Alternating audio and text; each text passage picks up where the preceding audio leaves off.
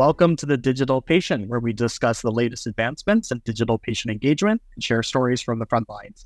I'm your host, Alan Sardana, and with me, as always, is Seamless MD CEO, Dr. Joshua Liu. Today, we're joined by our very special guest, Dr. Thomas Maddox. Dr. Maddox is the inaugural executive director of the HealthCare Innovation Lab, a collaboration between BJC HealthCare and Washington University School of Medicine. He's a practicing cardiologist and professor of medicine at the Washington University School of Medicine. He has authored over 250 peer-reviewed publications, received numerous grants exploring optimal cardiac care and outcomes, and holds national leadership positions in the American College of Cardiology. Tom, welcome to the show. Thank you. You've had a fascinating career in healthcare.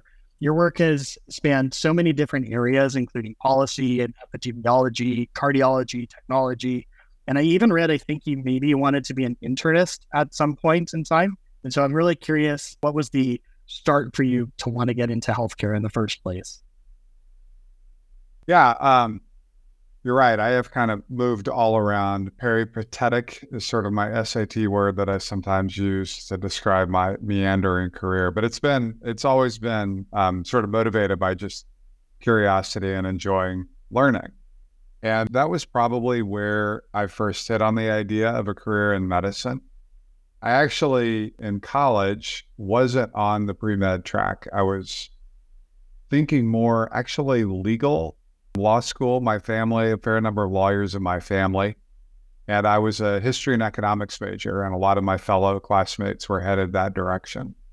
But about my junior year, I remember I was at lunch with a classmate, and he said, well, what do you want to do with a law degree? And I told him all the things that I could do, but none of them were practicing law. And he's like, so why would you go to law school if you actually didn't want to practice law, which I thought was an important question. So with that, I sort of went back to first principles of, well, what is actually interesting to me? And several things were, despite my majors, I'd always been interested in science and scientific inquiry. I knew that I really enjoyed learning. And even after I had graduated from a formal school, I didn't want that to stop. I wanted my career to always have continual learning as a feature. And then finally, I just wanted to continue to work with people. Although you could imagine a science career could take you into a lab or other places that might be a little bit less public facing. I knew that I wanted public facing to be part of my career. So when I put all those together, pretty quickly, medicine popped up as an option. So my senior year, I took my senior seminars in history and economics and freshman chem, just to see if that even held, if I could pass. And I did, and I enjoyed it. And so I took a couple more years after graduating to get all my pre-med requirements out of the way, and then started med school at Emory and never looked back. It's been a great career. I was really happy with the choice. Fantastic. And the world is grateful that you made that choice. You've done so many amazing discoveries in your time. After completing your medical degree, you joined the internal medicine residency, and you did actually 2 fellowship programs, one in healthcare policy and then another in cardiology. And at the same time, you also got your master's degree in epidemiology. So those are all kind of uncommon interests, but I understand the pursuit of learning and wanting to be with people in healthcare. But how do you think all of these different kind of disparate trainings worked together and how you're thinking about digital care today? Yeah, I think even though they may on the surface seem a little random, there was a method to my madness. I remember in residency, I was training in Dallas, Texas at the Safety Net Hospital there, Parkland Hospital, which is a great training program. But we also treat some of the poorest patients who have a lot of health problems, also have a lot of social problems. And I remember just thinking, oh my gosh, this system is just a mess, totally broken, didn't make sense on how we could possibly help the folks we needed to help, just given the sort of chaotic and poorly designed system that we had. So I knew that after my training, I didn't want to just practice frontline medicine. I also wanted to see were there ways to help improve that system. And when I talked to mentors and faculty members and other folks that I reached out to for advice, they suggested a couple of things. One is they said, well, you probably should get a little bit more fluent in what the policies are that have set the system up, and certainly are well-meaning, but has sometimes led to the chaos that we currently encounter. And that motivated the health policy exploration. The second was they encouraged that I pursue a research career in studying how those systems were set up and where things were working and where they weren't, so that we could have more data-driven information on where we might start to improve the system. And so that's what motivated my move into epidemiology and health services research. And part of that is just needing to get familiar with the tools of statistics and epidemiologic design and other ways to really characterize the systems of care that we currently have. So that's why I took a year doing health policy, and then I interspersed my epidemiology training with my cardiology fellowship, so that when I was done, I was able to step into a career that was both clinical practice, but also health services research, and started to build my career in that way. Can I ask you, you spend a lot of time in the digital health world now.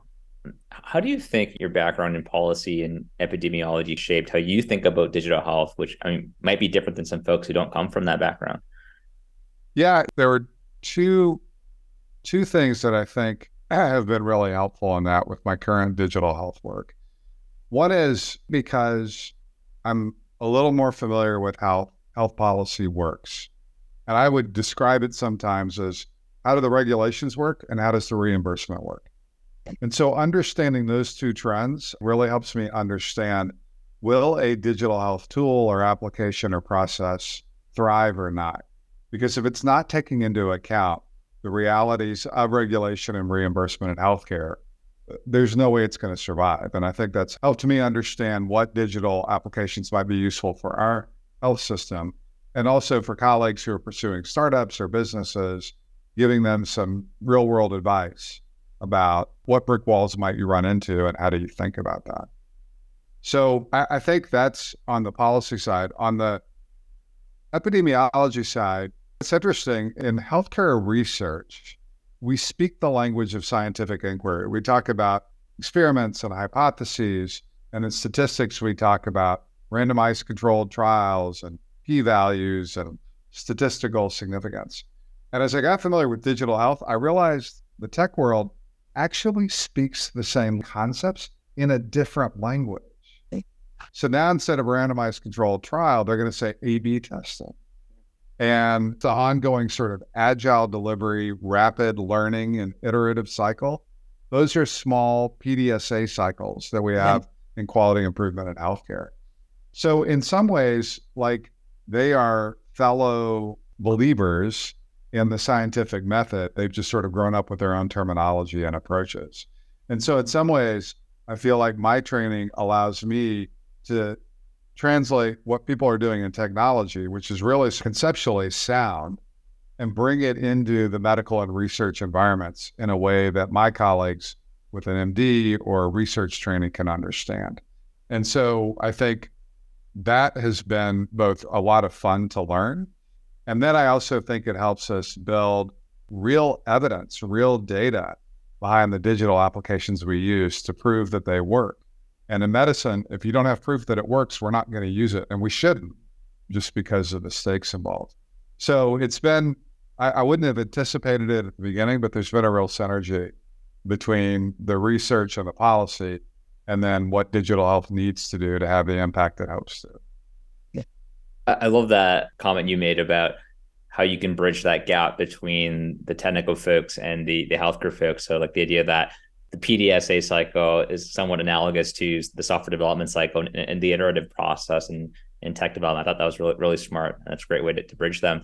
You mentioned about the reimbursement piece of when it comes to digital. And, I've heard two trains of thought. Some folks say, well, we got to somehow tie billing and fee for service to digital health. So I'm, CPT codes, remote monitoring, or maybe digital therapeutic billing codes. And others have said, well, actually, we need to just invest more in like value-based care reimbursement, and then that will pull the right digital health that actually improves the outcome into the system. I'm curious if you have a perspective on how reimbursement should be designed in a way to drive effective use of digital health. So that's a great question. And I think we often approach it not stating that sentence or that choice as an or statement, but an and statement, because we're going to live in this sort of hybrid world for a while. In my own health system, We're probably somewhere between 30 and 40% value-based contracts. And probably the biggest population under that kind of schema is our ACO. So there's a lot of ROI to be had in a value-based environment with digital health applications.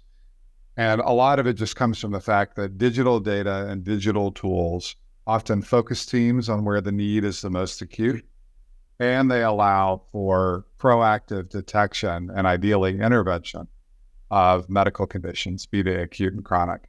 And all of those get to the more effective use of resource and the more cost-efficient use of resource. And that, of course, is the currency of the realm in a value-based contract and in an ACO or other forms that it takes. At the same time, 30 to 40% value-based means 60 to 70% fee-for-service. And it is true that regardless of whether or not you're treating somebody face-to-face or interacting with them digitally, it takes time and it takes expertise. And it is important that we have reimbursement for that expertise. And so there are some CPT codes now for evaluating remote monitoring data or reaching out to somebody to help manage their care remotely. Whether or not it ends up solving the reimbursement puzzle in a way that's sustainable, I think is an open question.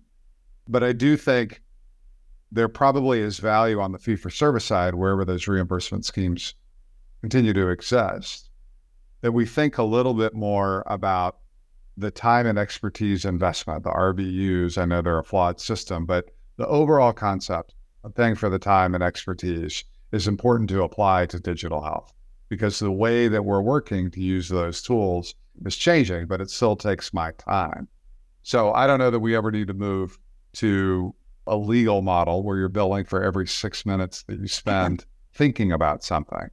But I do think we need to think about a way to reimburse the effort going into digital health activities. Ultimately, though, I think the answer is if you're paying us, meaning your care team, to keep you healthy, then any tool that's going to help us do that, and digital health tools done right can just really be a cost savings and a health generator. And I think the ROI will sort of speak for itself. Yeah, and I think you hit the nail on the head with the digital tools done right piece. Can definitely help us get there. And on that note, you're now the Vice President of Digital Products and Innovation at your Healthcare Innovation Lab at BJC. And I know you created that, and I was curious, what's the origin story for the lab? How did it come to be, and what are your focus areas today? Yeah, so the lab was the brainchild of our now retired Chief Clinical Officer, an infectious disease doctor here named Clay Dunnigan. And he and his CEO at the time, a guy named Steve Lipstein, this is probably in 2015, were just noticing the rapid acceleration of both the digitization of health data as well as the creation of digital tools, largely informed by how rapidly the tech industry was growing. And I think they both said, man, we really need to better understand how this is going to apply to our healthcare operations and the patients that we serve. So they set aside some money to provide a place where a group of people could survey the landscape of what is all the digital innovation happening and how might it impact us as a health system. What might we bring in to our clinics and to our hospitals and into our physician and patient interactions to really help us achieve the health outcomes we're trying to do. And so that was the overall intent. And then they did a search and we got connected through that. And I think they were intrigued by my research background so that I could set up essentially the tests of concept, pilots or whatever they need to be of the digital technologies to make sure they work for us. And really kind of harness the academic flavor that WashU and BJC has and make sure that what we're doing actually matters and has data behind it. So I arrived in 2017. We built a team now, probably 10 or so.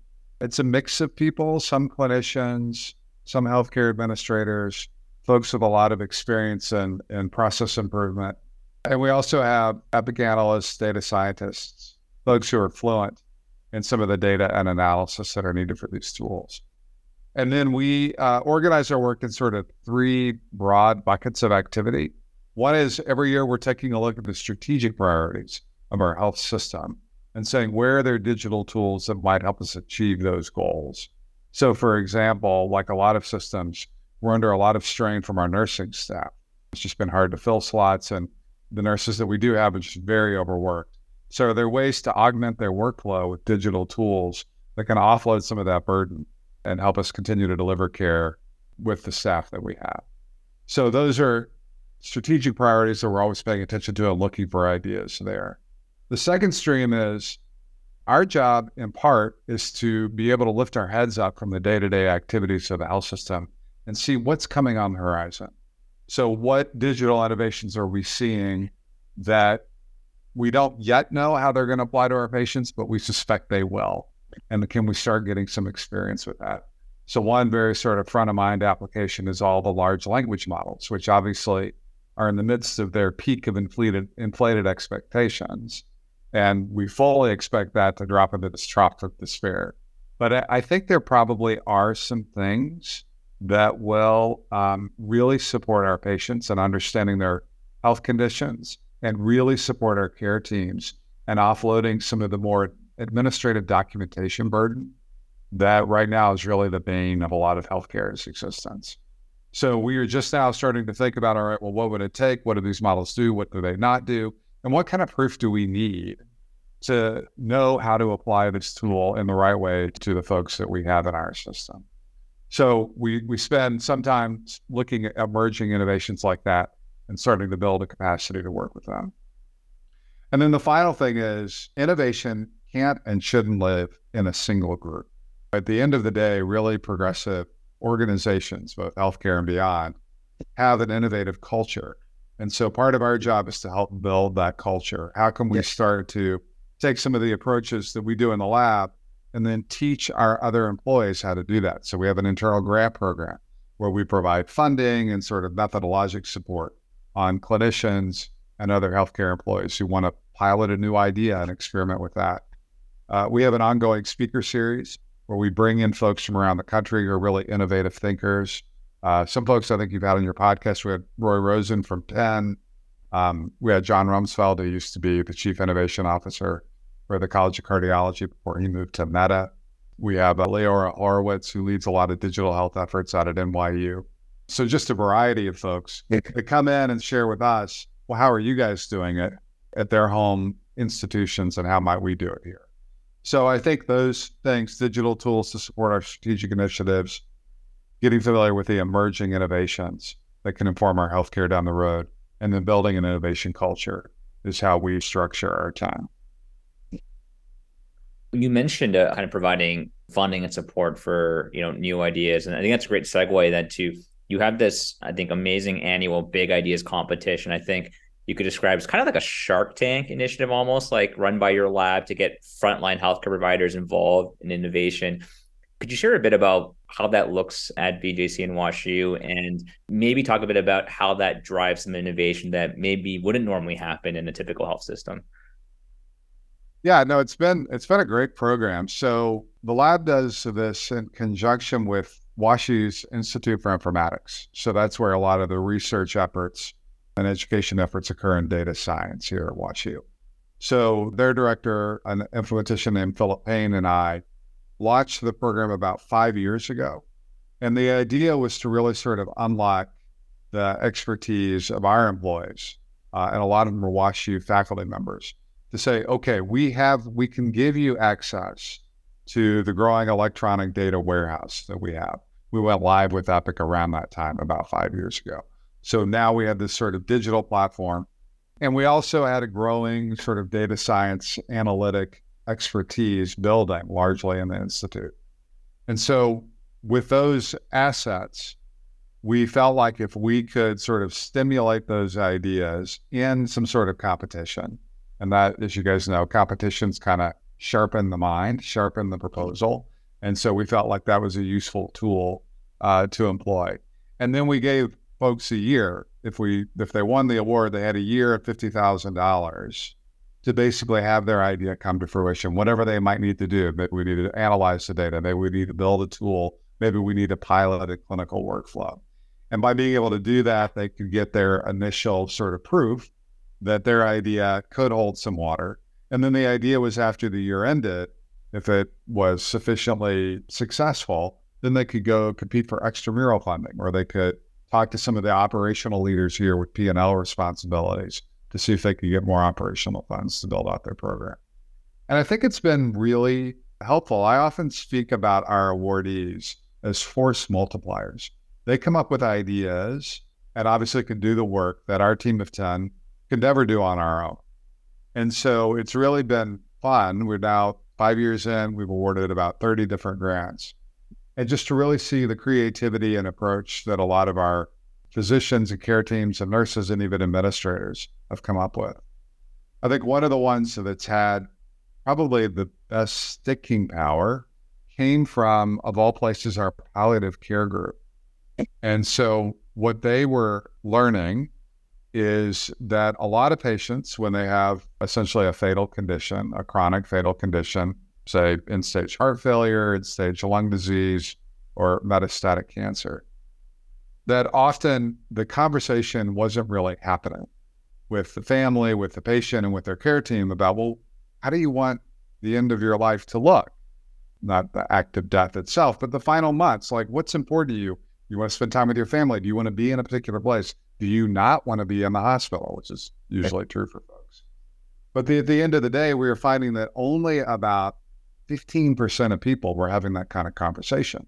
And then they were ending up in the final months of their life, yes, often in a hospital, sometimes in an ICU, and just really not taking full advantage of the time they do have in a way that means the most to them. So what this team did was they said, well, I think we can sort of predict who might be at that stage in their health, and then proactively reach out. Back to this idea that digital health can help us focus efforts.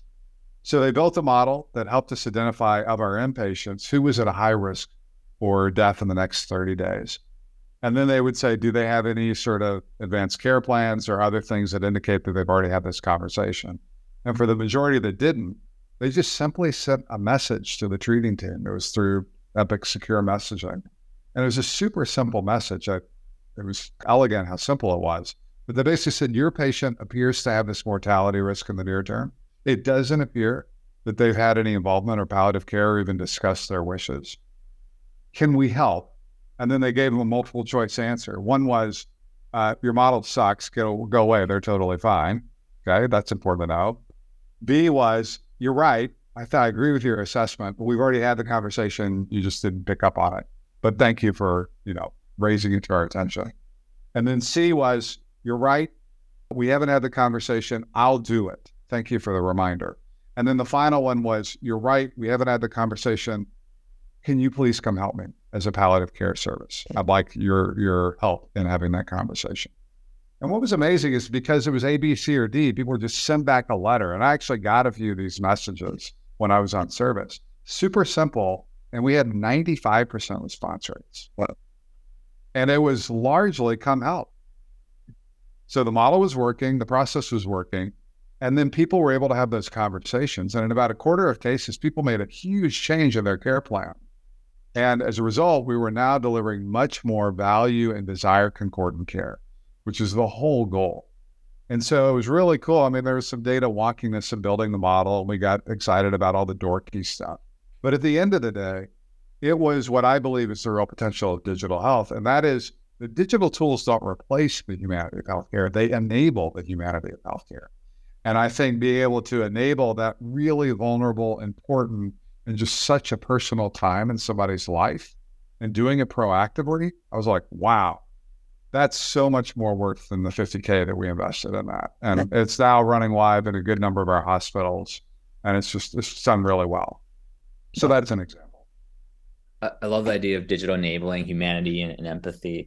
I'm curious. So when you have something like a big ideas competition, there can only be so many winners, which means that a lot of folks, didn't end up, winning one of the grants. I'm curious, have you seen an outcome where, maybe some of them just like dropped the idea, but maybe there were some that actually persisted, but it's because they had to do the competition, they even got started in the first place. Any stories like that? Yeah, no, it's a great question. And you're absolutely right. We award roughly 6 a year, and we probably have 30 that do the formal application. So of the ones that don't do it, sometimes the idea dies on the vine, probably appropriately, and that's okay. They went through the exercise of thinking it through. Others actually use the application process to then turn it around and apply for extramural funding. And I don't have the numbers at my fingertips, but I certainly know anecdotally that quite a few teams have parlayed that into a successful grant application. And then we've had a few who are just persistent. It's been our 5th year, and we've seen them apply 2, sometimes even 3 times. And sometimes they get it. Sometimes it turns out that their idea changes and actually starts to align with another team. And so sometimes we'll matchmake and just say, hey, you guys need to get together because you were barking up the same tree. And I think if you work together, it's going to be a more robust project. So I think to your point and to our goal of improving a culture, we're just starting to raise the visibility of all the cool ideas people have and then just play a big dating game, be it a dating game with each other or extramural funding or wherever the paths might take them. And I think that's been I think we anticipated it a little bit, but it's been really cool to see it play out empirically. I think one of the neat things too is when you get them to actually have to put it on paper and like really think it through, then people start to actually think about like, oh, why will it work? Why won't it work? And they actually go through that whole exercise. I think that's just an amazing thing to do. We also do a pitch event where we auto time the slides. You get 6 slides and they advance automatically after 30 seconds. And so that's a lot more common in sort of the VC and tech world, but it is mind-blowing in academia where, you would think we get paid by the word given how much we've drone on and on and on. So I think just like you have 30 seconds to share this thought, that also crystallizes it really well for them as well. Can you imagine doing that at a scientific conference where the slides were auto advance? Oh, it'd be awesome. I keep trying to advance it at the American College of Cardiology. I'll get there. That's so funny.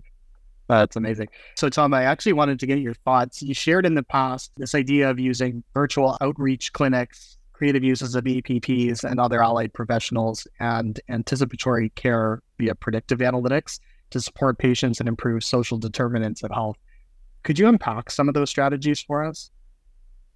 Yeah, in addition to the digital health stuff that I do, I've been helping lead some workforce efforts at the American College of Cardiology. And cardiology is under a lot of strain and pressure in their workforce. And we're not alone. I think most of medicine is facing this. But, one thing we've been thinking about in the context of that crisis is if we're going to be short on professionals and we can't overstress those who are actively working, we're seeing legion levels of burnout. And we have to do something to start to improve our workflow to address that.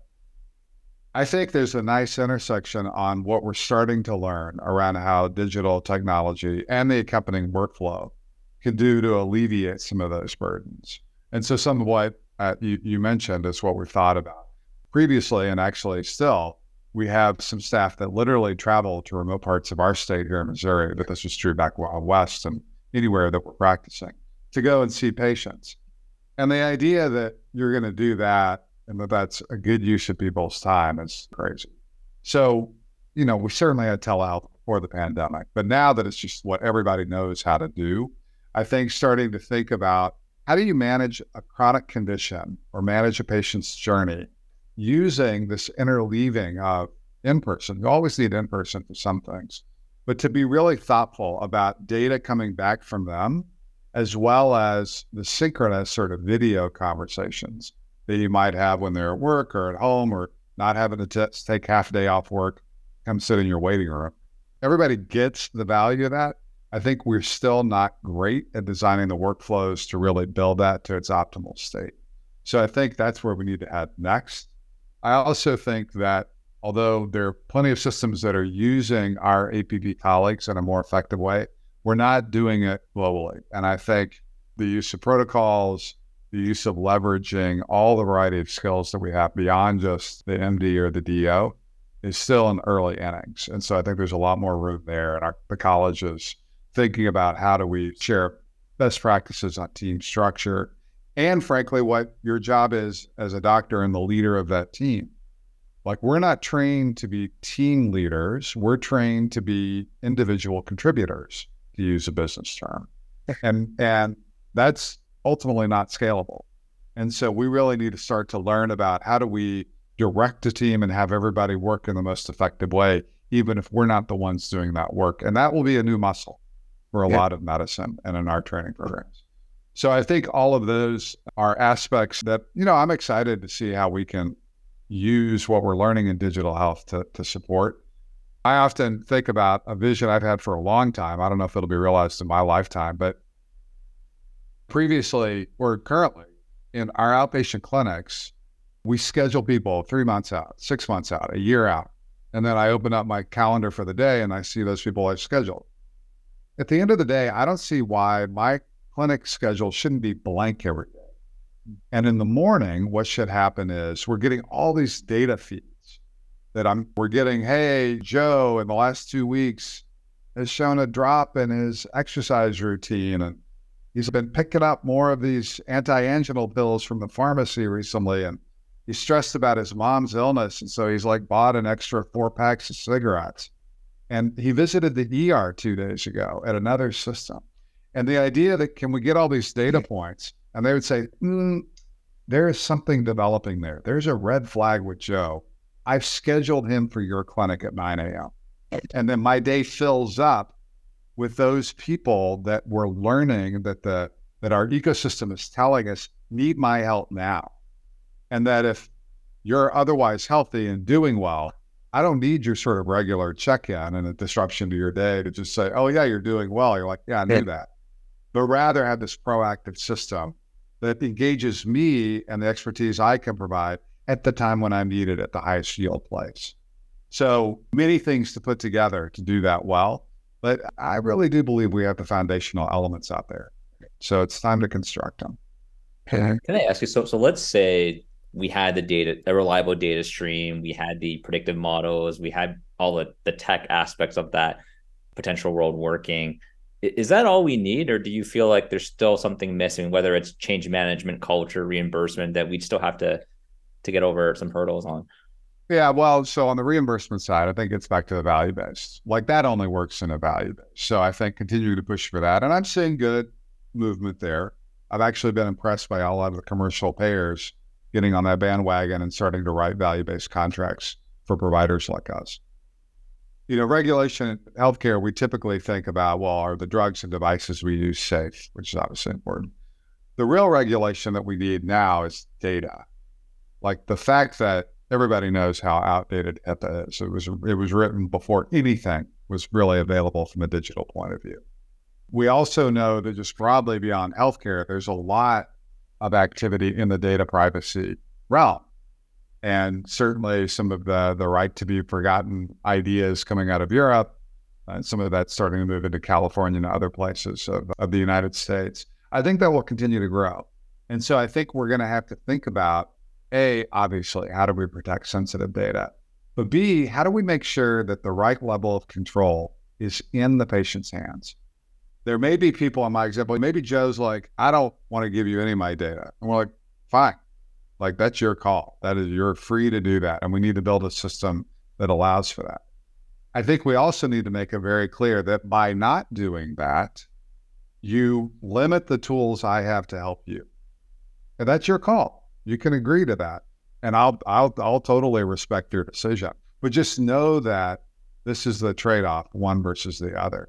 And then the final thing is, I think the use of data traditionally in tech, not to put too fine a point on it, has been to sell ads. All right. So it's all designed to do that. Leaky and cookies and everything else going on there. That framework is not going to work for healthcare. And so I don't know that we have to start from scratch. I hope we don't.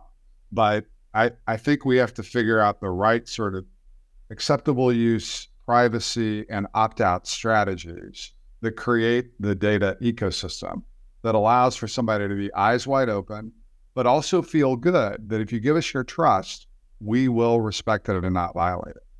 And so obviously a ton of work to do there, and a lot of smart folks are thinking it through.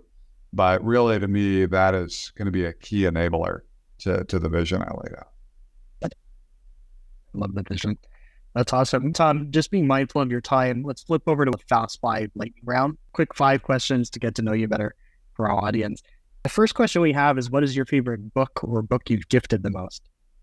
Well, fully acknowledging my availability bias, I just finished Endurance, which is the I guess the biography of Shackleton's Antarctica, not tragedy. It actually turned out great, but the adventure, if you will, that occurred in the early 1900s.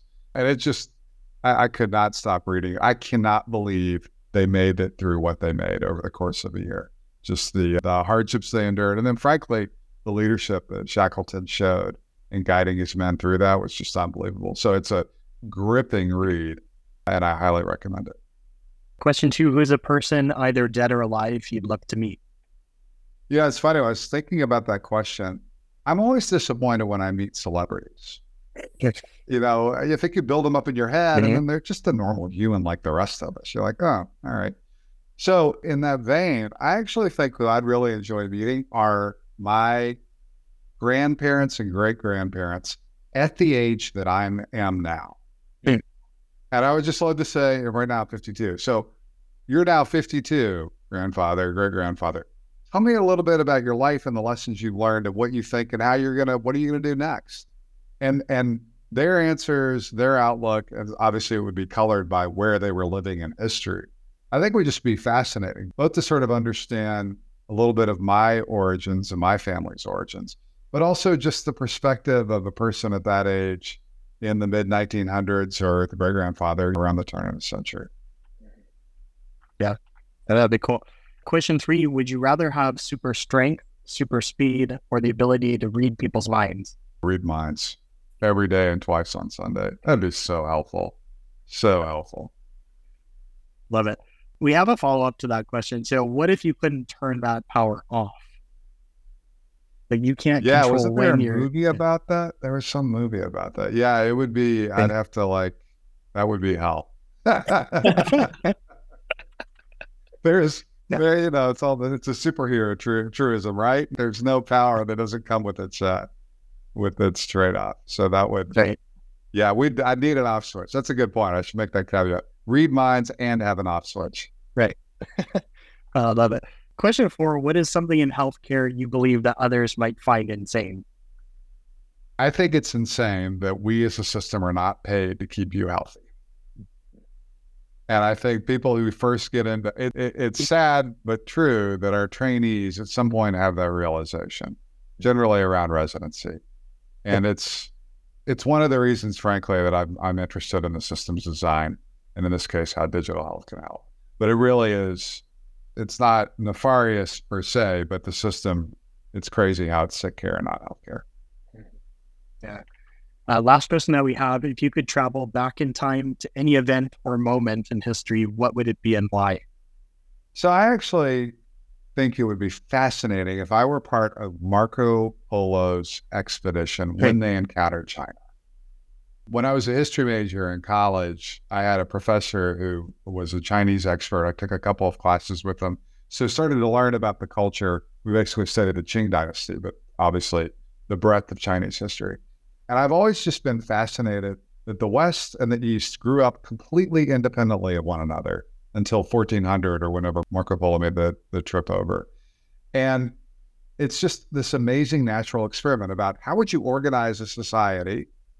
And you had two groups of people that did it, independent of one another, and came up with very different answers in all aspects, be it how the government's organized or an economy or a religion or a philosophy or an art or anything else.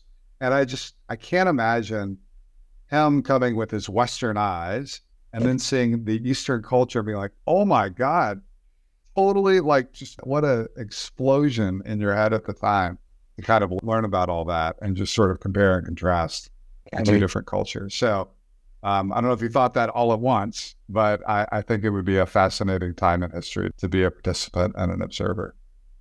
Most definitely. Yeah, that would be awesome. Thank you, Tom. Thanks for spending your time with us today. You can find Tom on Twitter at MedTMaddox.